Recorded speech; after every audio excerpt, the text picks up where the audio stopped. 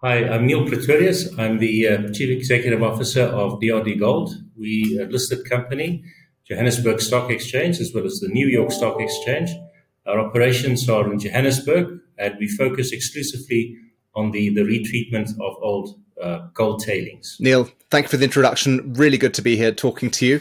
Very much looking forward to this. It's labelled a technical interview, so I'd like to get into the talking about the projects and how you manage your operations and how you manage your costs and the outlook on all of that.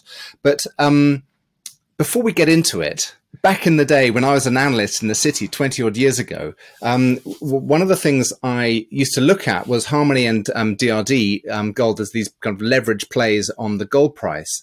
And when I've researching for this interview, looking at it, I could see your share price was actually very similar, in some ways, kind of an exaggerated outline of the gold price. And it's funny that it's gone from being an underground operating entity to being of relatively small volume to being a surface retreatment company of relatively small volume. But in a sense, you've still got that leverage to the gold price. Perhaps you could kind of give me your thoughts about where the company is now relative to where it was as an investment proposition. Yes, no, certainly, and the point you make is an accurate one. We have transitioned fully from deep level underground mining into the retreatment of tailings. So all the gold that we produce now, we produce from old mine waste. We do not add. We make the point, especially in the current climate, with focus on ESG, we do not produce any additional waste. We just retreat the waste that's already out there. But I suppose trading patterns are established over many, many years, and you do want to retain what's good in how the market deals with an asset. So whilst I think the business has become far more stable in terms of outlook, in terms of performance, no longer exposed to those risks that are peculiar to the deep level underground mining environment, we deliberately do not take any forward cover. So we take full exposure to the gold price. And whilst we have a very healthy dividend legacy, we've been paying dividends now for the last 15 odd years, and things are looking up also for another one, so for a 16th consecutive year. And we say to the market, if you buy this stock, then there is a 4, 5, 6% return on that. In addition to that, we do offer full exposure to the gold price. We don't hedge. So if you believe you understand the gold price and the dynamics that affect the gold price, then there's also some upside potential that you could take advantage of here. And the nature of trading in the stock is such that you could really take advantage of movements in the gold price both directions. It's a stock that is oftentimes very significantly shorted, especially in the United States, where I think we've had periods where you had up to 2 weeks of trade in the short position. I think it's very brave to do that sort of thing, especially with the frequency and amplitude of cycles nowadays. But people do that, and obviously also it follows the gold price back up again. So we do say to the market, even those who are long DRD do trade the stock, they do trade their portfolio, and we offer that opportunity, I believe, by taking full exposure to the gold price. And we don't want to change that. I mean, we want to show the market that, we have a handle on our costs, we understand our risks, we invest in the right sort of infrastructure, and we'll manage a gold business. You manage the finances associated or the dynamics associated with gold price. We're not bankers, we're miners. So in a sense, leave it to the investor to choose whether they want exposure to gold or not, but you'll manage what you can control, which is the operation on the ground. Exactly. If you want fixed income, then invest in fixed income. If you want exposure to the gold price, here's an opportunity to do that. We're not going to be a gold miner pretending to be fixed income. Interesting. Now, one of the features of DRD in the old days was it's leveraged the gold price, as in kind of relatively slim margins. And you've said you've been you run a stable operating environment. I could see from your recent financials that you've got a margin of just under 20%. How have you managed that to maintain that margin in this very dynamic price environment, where not only have you had metal price changes, but you've also had your raw input changes. There's so much volatility in your underlying cost structure. Yeah, no, absolutely. Look, the operating margins between 32 and 35%, and the all-in sustaining margin hovering between 16 and 23. But as you point out, you've got to be very mindful of your costs, because coming out of COVID, we have seen some logistical pressures. Global logistics have not fully recovered following COVID. And although we haven't really had instances where we completely ran out of certain reagents or supplies, we've got to manage it very carefully, more carefully than what we did in the past. Also, in our capital investment programs, you have to plan your programs, the components that form part of your projects. You've got to order those well in advance, because just in time is a distant fantasy concept. It simply no longer applies. Having said that, the margin is also attributable not just to how you manage your costs, but it's also a function of gold price. And although gold sentiment has been bearish for quite some time now, if this is a bad gold price, it's actually a very good bad gold price. So the dynamics that impact gold price, especially in dollar terms, and notwithstanding the fact that we've had a very strong dollar. In fact, the dollar is one of the few currencies that's outperformed the gold price in the last year. Notwithstanding that, the fact that the dollar is very, very strong, if you just look at everything that impacts our operations and the profitability of our operations and our exchange rate, the margins have been healthy, in part due to the fact that the gold price has been good. You do have to be very, very disciplined about your costs, and you need to understand your cost profile really well.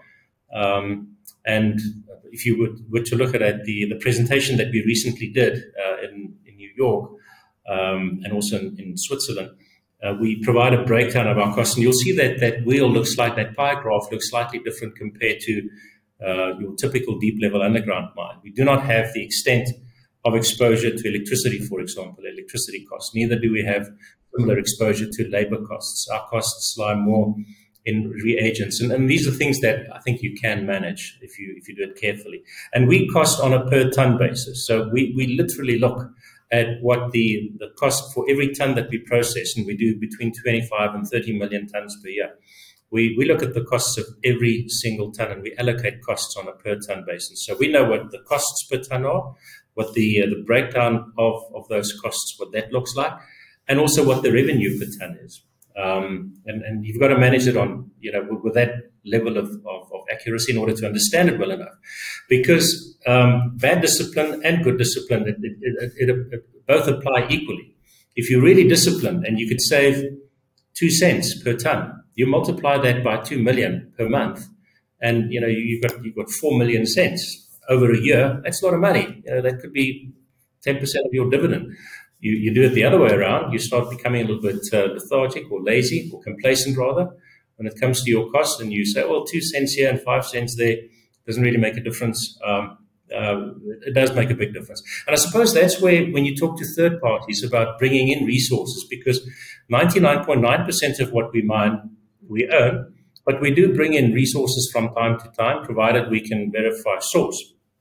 And sometimes you would find it makes negotiating a little bit harder, because a third party would literally think I'm sitting on a gold mine, but he's not. He's sitting on a pile of waste. Once you start breaking down those costs on a per ton basis, they do remain marginal, and it's scale and throughput that really make the difference in the final analysis. And so the cost differentiator that you're talking there is logistics, is the infrastructure required to get that low grade material from their site to your site, or to install a new processing facility at their site, or either, or both? Well, typically, if you were to approach a third party, some of them just don't get it, and that's why some of the dumps in Johannesburg still remain unexplored, unmined, untreated. The thinking would be that I ought to claim a percentage of the gold content here, but there's not sufficient appreciation of the infrastructure, the point that you made, that's required to link it up with the rest of the plant infrastructure, with the rest of the circuit, and there's not an appreciation of just how marginal that really is on a per ton basis if you start doing that breakdown of the costs. Yeah. Neil, thank you for all of that. I realise what we need to do is could we just step back and could you just describe the two operations you've got and tell me a little bit about how and the viewer how much the how that process works? Yes, certainly. So we have two main operating areas. The primary operating area, the one that sort of, let's call it the mothership, is in the East Rand. It's called Ergo. There's a smaller plant that forms part of the Ergo setup. It's an integrated setup called Knights. And there we process mostly, at Ergo, we process mostly lower grade material. It's our high volume plant. So lower grade, high volume. And we have between 12 and 15 active sites that deliver material, or where we are busy either with cleanup and final closure associated with the cost profile of Ergo. So it's a fairly complicated or a complex recovery business with many different moving parts. And on average, about 1.8 million tons of material would be processed through this plant on a monthly basis. It also makes use of one of the largest tailings facilities in Southern Africa for the final disposal of the reprocessed waste. So the waste that we process does not get backfilled. It doesn't go back to where it came from. It gets moved to a different site, and this site is managed towards the standards of the ICMM and that which has been published by the GISTM. So the sort of the whole governance structure is informed by those standards. The process is to wash the material with a high pressure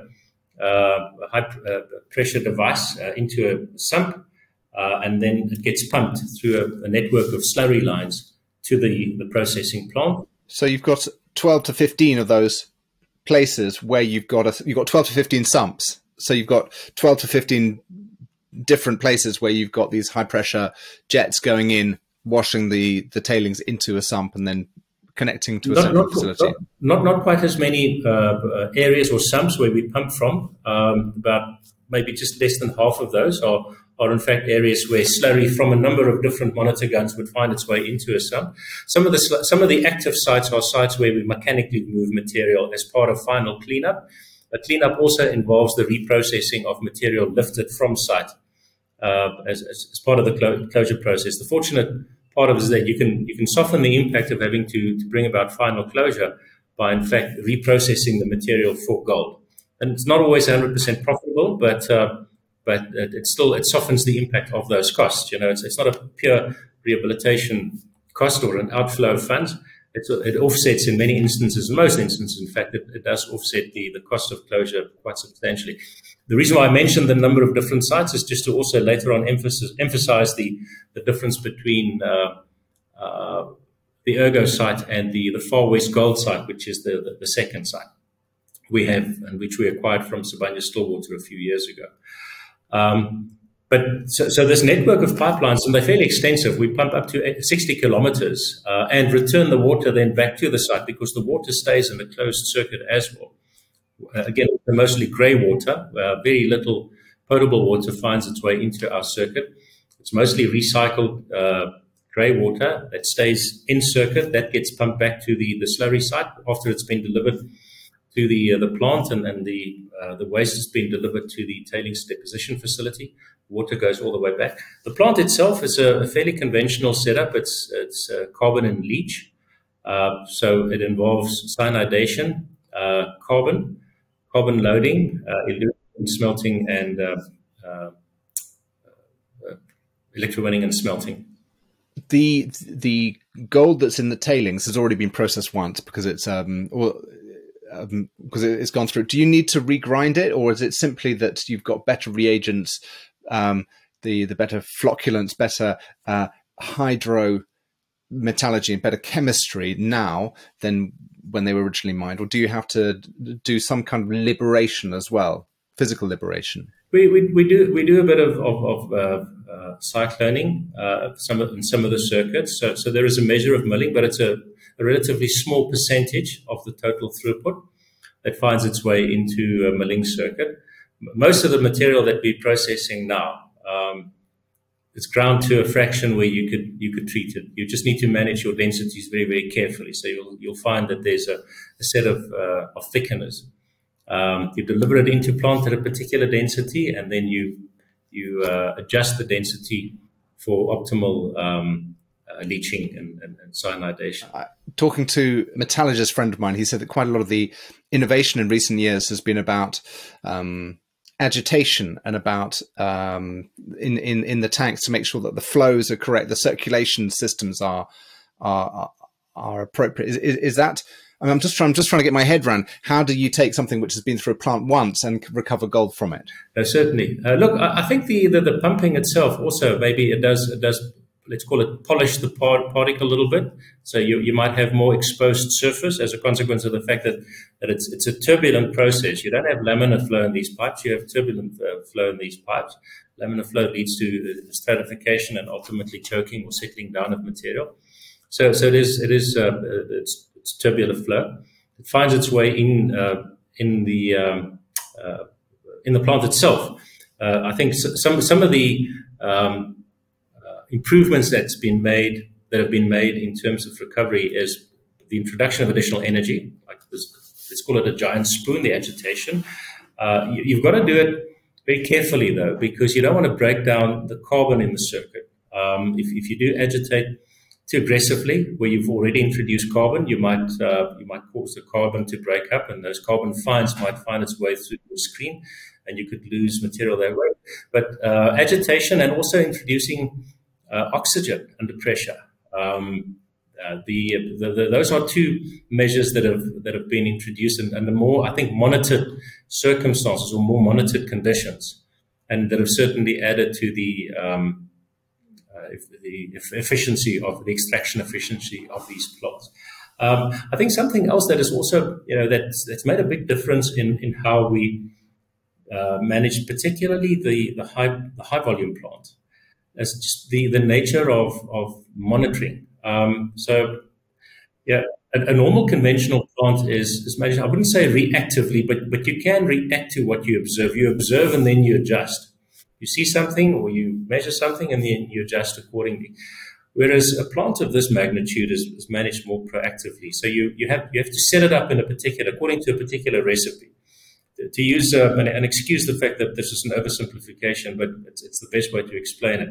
It's the difference between making a sauce, a pasta sauce, the difference between cooking and baking.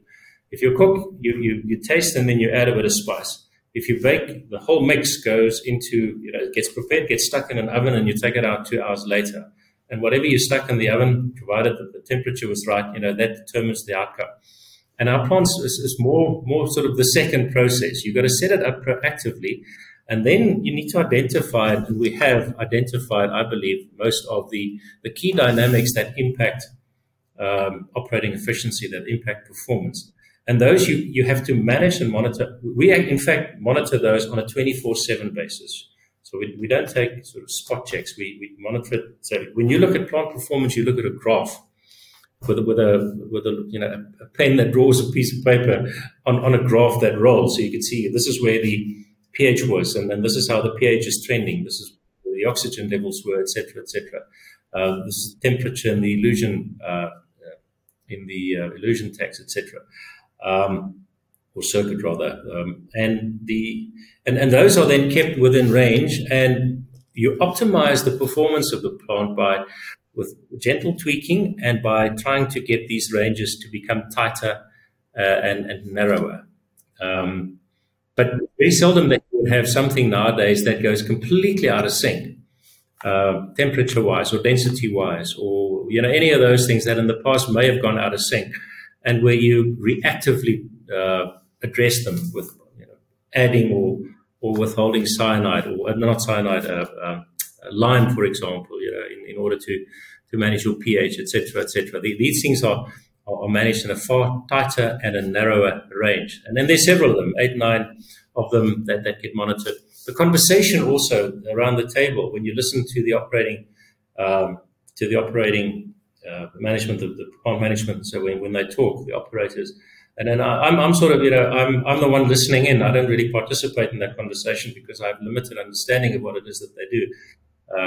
I have a legal background, but if you listen to the conversations now compared to what they sounded like a few years ago, it's far more analytical. So, but what does this trending tell us, and what does this trending tell us? As opposed to, tell me where you are in terms of flop, tell me where you are in terms of carbon, tell me where you are in terms of oxygen or pH, and then move it back to that. It's already there. The plant's where it's supposed to be. Let's debate its performance. We could do about it. And is that a conversation which has evolved through the management and the development of Ergo and Far West? Is it something that the guys have learned on the job, so to speak? I believe it's a consequence of how we decided to manage the flow of information. So instead of having a command control sort of flow of information, or let's call it a typical mining comms methodology, we decided to just make all of this information available so everybody sees the information. You very seldom report information. The information reports itself through the system. It's an automated monitoring system. Not everything, but I'm talking about these key dynamics now. So everybody sees all of the information, and everybody on your way to a meeting, on your way back from work, on your way to work, you're thinking through. So what is it? What am I seeing, and why is it behaving the way that it does? And I think spontaneously the conversations sort of then just developed into that direction. So you no longer go to your manager and say, this is what the plant's telling us, and then you receive your instructions. You go to your manager and the conversation is, I wonder why it's behaving like this, or do you think if we did that, it might be a little bit better, et cetera, et cetera. So you combine all of these different things. The fact that you've got massive throughput, the fact that you have these little tweaks in process, like your oxygen and your agitation, et cetera, the fact that you've developed a recipe over time and that you've set it up in order to be able to monitor it properly and keep it sort of within range, and then this approach, this management system of how we converse about it, the nature and the content of the conversations that we have about it. And suddenly, when you look at your sheet at the end of the month, and in fact, we look at it 3 times or 4 times a day, but if you look at your report at the end of the month and you see, but actually the residues are trending favorably, instead of a point, instead of a 0.152, we actually managed a 0.150 this month. And it's only because, that tiny little bit of tweaking in the approach is brought about, and that's how a 2 million ton a month circuit that's how it either makes money or how it loses money through that and, sort of can you just tell me how old are the tailings? Was this mined in the when were these tailings dumps laid down? Yeah, so most of the ones that we've got now, there are still some pre-Second World War dumps. But not many. Not many. Most of those have been mined out. So most of the dumps that are coming through our circuit now are dumps that are younger, sort of post Second World War, sort of 40s and then onwards in the era past that. Some of them were obviously created before then, but they grew bigger afterwards. They contain a very significant percentage of material that was deposited post Second World War, but you don't really have many of the really old tailings left. So if you're looking at sort of the average in situ grade, then it's anything between 0.26 gram a ton to 0.34, 0.32 thereabouts. And the kind of the heyday, the golden day of the kind of the volume days of the South African mining industry were 60s, 70s, and 80s. Is that right? Yes, that's correct. We had 500,000 people working for the mining industry, and then very significant volume throughput as well. And that's where you sometimes strike a bit of good fortune, was where the volume throughput at the time was such, because of the quality of the ore body, that the mine at the time maybe would have sacrificed a little bit of efficiency in favor of volume throughput. If you're mining a reef that's 18 gram a ton or 16 gram a ton, whatever, you're not going to lose too much sleep over 0.02 or 0.03 gram of material left behind. So that's not going to be a big issue for you. You'd rather process more and maybe leave a tiny bit behind, which doesn't even move the dial in terms of your recovery efficiency standard. So you want your good days are a reflection of bad plant recovery days back in the day. Well, and sometimes intentionally so. As I say, sometimes some of these plants were run for throughput and not so much for efficiency. And they could change their mind if they wanted to, but why would they? Because they're mining 20 gram a ton. Where are you? I know. Tell me about kind of mine life and the deal with Sibanye and Far West, and what the profile looks like going forward. Yes, certainly. So I told you about Ergo, and I never got to Far West Gold. So Far West Gold was the it's the second part of the business. It's the second operating footprint that we have, and we were very pleased to be able to do that because it does have some of the best quality on surface stockpiles. Other people call them waste dumps. We in our universe they're called stockpiles in South Africa.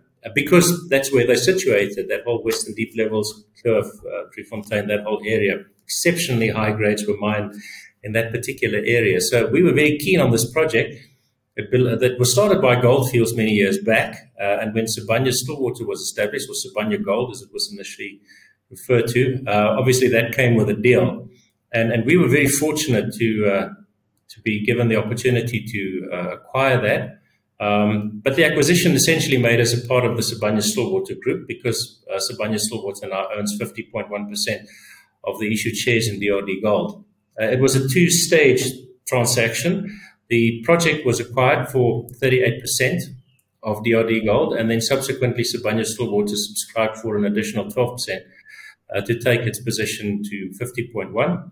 And that was with a cash subscription of just over R1 billion. Just over $80 million at the time, with no strings attached, obviously, other than deal with it responsibly. That money is being used to further develop the Far West Gold circuit. So it's a beautiful circuit. At the moment, it's still only retreating one dam. It's busy establishing site for a second one that's targeted to come online in the second quarter of the calendar quarter of next calendar year. And it's only about 500,000 tons a month, so it's about 25% of the throughput of Ergo, but significantly higher grades. So the one dam already is doing 200,000 tons per month. No, it's doing 500,000. So we will have depleted the first one, and we'll move on to the second one during the course of this year, maintaining about 500,000 tons a month. And it's a very simple, relatively speaking, a simple process because it's one recovery site. It's only one active site and one deposition site with a plant that's quite a bit smaller than the Ergo plant. But it has its own set of metallurgical challenges. They had to put in a carbon extraction component in their process flow because there were significant quantities of carbon, and we believe that may be one of the reasons why it wasn't started earlier. There's signs on one of the dams that there was an attempt made at one stage. In fact, we know that there was to mine that dam.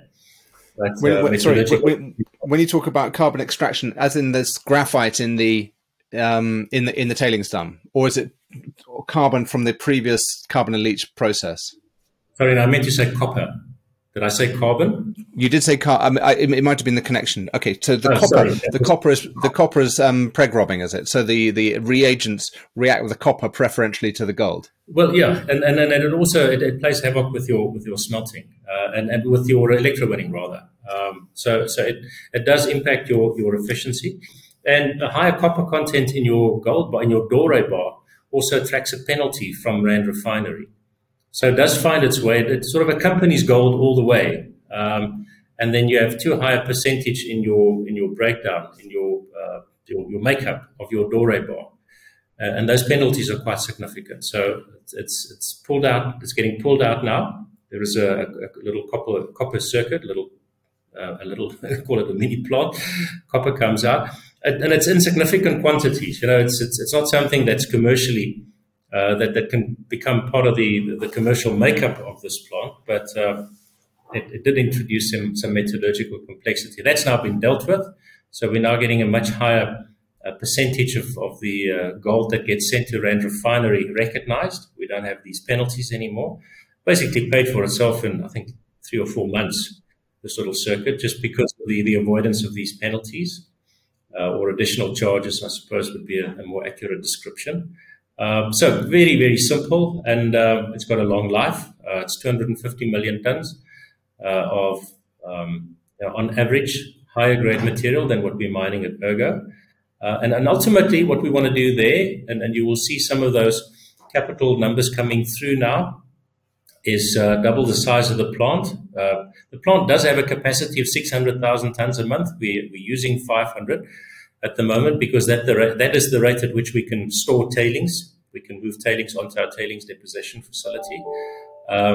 We have agreed with Sibanye-Stillwater to also convert one of their tailings that has spare capacity to become let's call it a second interim storage facility. They would be able to take volume to about 750,000 tons per month, and that we're targeting 2025 to start work there. And then ultimately, the site needs an own large tailings facility. We call it the RTSF, the Regional Tailings Storage Facility. Everything in mining is an acronym, and that also takes a while to master. I was going to say it's a particularly South African habit as well. You know, the acronyms. Yeah, so that'll we'll hopefully start construction with that at about 2026. We're wanting to have a conversation with the regulator on some of the design specifications. It's been licensed and it's been approved, but we believe that we have a containment solution that is far more cost efficient, that is less risky, and that is no less effective than what is currently stipulated in the conditions for this dam. We believe it's going to take 2 to 3 years to get through that process, and hopefully it will be approved. We think that on merit, and not just merit in terms of what the regulator demands, but in terms of what the global community now demands in terms of environmental governance, we believe we have a solution for that. And then we can build the big dam to further extend the life of this operation. But it's a thing of beauty in its simplicity and in its neatness and just in its efficiency. So it's a wonderful circuit to have as part of the business. And it's really also, I mean, at Ergo is like an American battleship. You know, it works exceptionally well, but it's tough. It's hard. You know, you've got to understand it. And you can't make mistakes. And what you learn there, you're going to apply it anywhere else. And anything else is just so simple. So we've got a wonderful combination, I think, of circuits at the moment. What's the tonnage you've got at Ergo in the wider area? Oh, no, it's vast. I think currently we recently just brought out our technical report summaries, and they were the SEC. And I might be incorrect. I may just have to check this, but I think it's 12 years, if I'm not mistaken. But that is also based on available deposition space. So there too, we're working at expanding the amount of tailings storage capacity that we have. And then it too could be expanded or extended in terms of life and mine quite significantly. There you won't see an increase in production. So that would be more a case of producing at the same level or similar levels for a longer period of time by having created additional capacity. Whereas at Far West, you're in fact looking at an increase in production once the second circuit comes in, and ultimately once it runs at full capacity at 1.2 million tons a month. So what you've described as a very, very stable operation, and become almost kind of full circle in the conversation to what we started with, which is that you've got the expansion in Far West, if I understand it right, is likely to come through in a couple of years' time, in kind of mid-2025. So at least for the next 2 years, you've got a stable production base. And it's your job to manage the input costs as best you can, and then it's the job of the investor to judge the investment case relative to the gold price. Yes, look, I think the reason why we have a measure of stability in the business at the moment is because of a whole host of capital investments, capital infrastructure investments that have been made over the years. For example, we have very extensive diesel backup power generating capacity. These are massive diesel generators to serve as backup capacity in the event that there's an interruption in the supply of power. Because we're dealing with tailings and with slurry, it has to stay in motion. If it settles, then it chokes. It takes weeks to clear. If a thickener trips, because you can't keep it in motion, then it's a 2-3 week interruption in the performance of that thickener. So we've had that over many years of that backup capacity. We've introduced measures to also deal with the impacts of climate change. The method of mining has changed to keep dirty and clean water separate, so that you don't have to accommodate everything through your plant, because that causes all sorts of things with your densities. It impacts your densities and so forth and so forth. So there have been a number of these. Water, for example, the availability of water. We relied extensively on the supplier of potable water in Johannesburg for water. Now 90% of our water is grey water, and that was also a deliberate decision taken many years ago. And we have I think, a very elegant integrated water circuit that pushes water into the most remote corners of the business, but also brings it back, only to push it back again. So it stays in a closed circuit. And these are things that, without realizing it almost, I think also the attention to what staff do, being more of an operator as opposed to a laborer, encouraging them to think, become part of the process, etc. All of these things, I think, have contributed. I mentioned the way that we deal with information and how that conversation takes place. All of these things have contributed, I believe, to creating a business that operates far more, that's far more stable, that's far more predictable. But you cannot stop, because there's always something else happening. At the moment, power in South Africa, electricity, is a big issue. And then you will have seen in our presentations that we've budgeted just over $40 million for the next year to build a 20 megawatt solar power station, and also accompanying power storage capacity. So there's always something new that you've got to deal with. The look and the feel and the underlying sort of value system in how we manage security, asset protection, and people protection, and so forth. It's not just a matter of capacity, but it's also the governance framework and the guidance, the values in terms of which they are trained to react, to maintain proportionality, etc., etc. So these are things that you've got to keep on going. You have to be very aware of where you are. We're in South Africa, where things have not been going particularly well on a number of issues. We have a growing body of very angry, disillusioned citizens because they're poor, they have no hope, and they don't get any services. How do you manage that, etc., etc.? So amidst that, I think we've managed to establish over time something that is fit for purpose, and that is fit for the environment within which it's operating. And we just need to continue to do that, because the ore body that we've got here it's just too good to ignore. It's just too good to walk away from. There isn't another ore body of this size and scale with the available infrastructure that admittedly does need to be supplemented somewhat from the private sector here and there, but nowhere else does this exist. So you've got to really understand your risks and invest towards those risks in order to make sure that you can take full advantage of this. I can't go to the Fraser Institute saying that South Africa is one of the worst places to go and invest. Maybe so, if you rely entirely on the sort of environment that gets created for you. But if you get busy and start investing in some of those risks, and if you take ownership of some of those risks and create your own infrastructure and collaborate with other players in the industry, suddenly, before you know it, it could be one of the best jurisdictions within which to function as a business of this nature.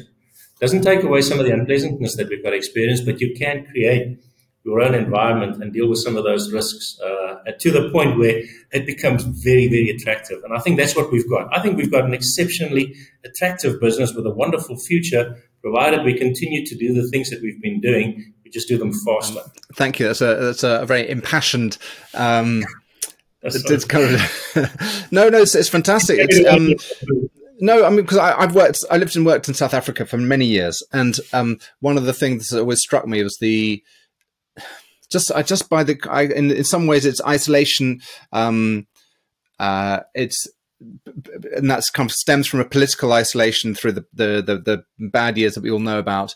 There's always been a degree of self-reliance in South Africa. You just kind of get up and you do it yourself. What you haven't mentioned is labor. How are you getting?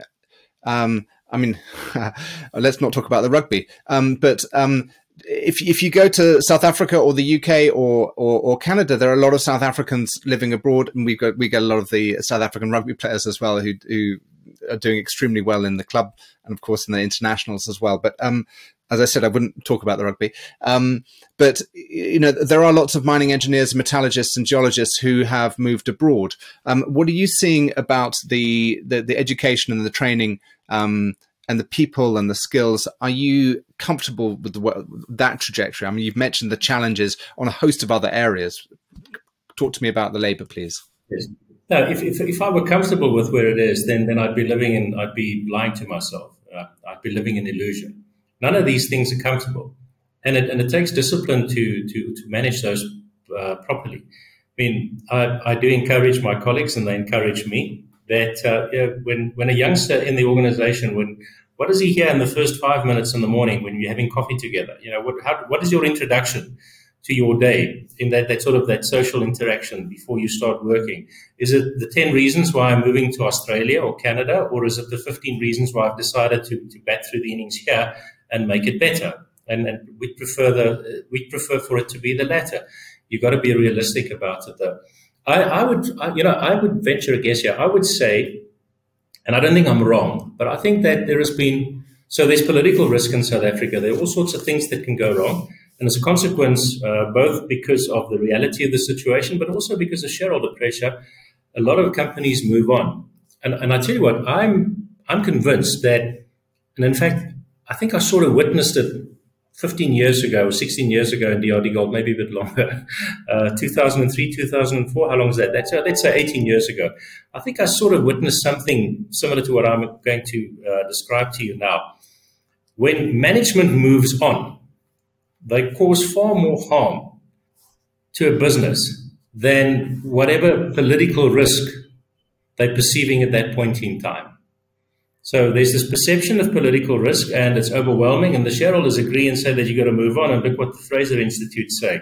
Not suggesting that those things don't exist, but they actually do exist. But the true impact of those risks, if left unattended, are less than the impact of a management that moves on in its own mind and decides this has become non-core. I mean, that's when we lose interest in an asset, that's what we say. It's become non-core. And then we move on to something with more, that has more sex appeal. I think in South Africa, that's particularly true, where a lot of value has been left behind, left on the table, because management's moved on and it hasn't done what it still could do if it came to terms with its reality and it started owning and investing in its risk. And I think, look, it's easy for us to say because everything we do is sit on, it's already been stockpiled for us. But some of this actually did take a bit of effort. And some of these things do still require quite a bit of effort to do them properly. And if you do, it doesn't get any easier, but at least you see the results. And I think what you're seeing here is, this is a company that where a lot of companies have lost interest. That's retreating waste. It's got $150 million in cash. It has no debt. It's never. We hardly borrowed anything. We borrowed a little bit of money when we had to do the Far West Gold. But I think it really it took what it had and optimized it with the right mindset and said, there's something we can do about this risk. We can turn this into something good. And it had a board that allowed it to go and do those things and to fix its own mistakes as well. And when the gold price turned and became really favorable, I think this company could take advantage. So I honestly believe that it's doable. It just requires the right sort of mindset. Neil, thank you so much. It's been absolutely fascinating talking to you. I'm sure the viewers will enjoy this. We've run out of our allotted time. I look forward to catching up with you another time, but thank you so much for this interview. Yeah, please come and visit us. I'd love to show you what the plant looks like, what a 2 million ton a month operation looks like. I look forward to that very much. Lovely. Thanks, Merlin. Appreciate it.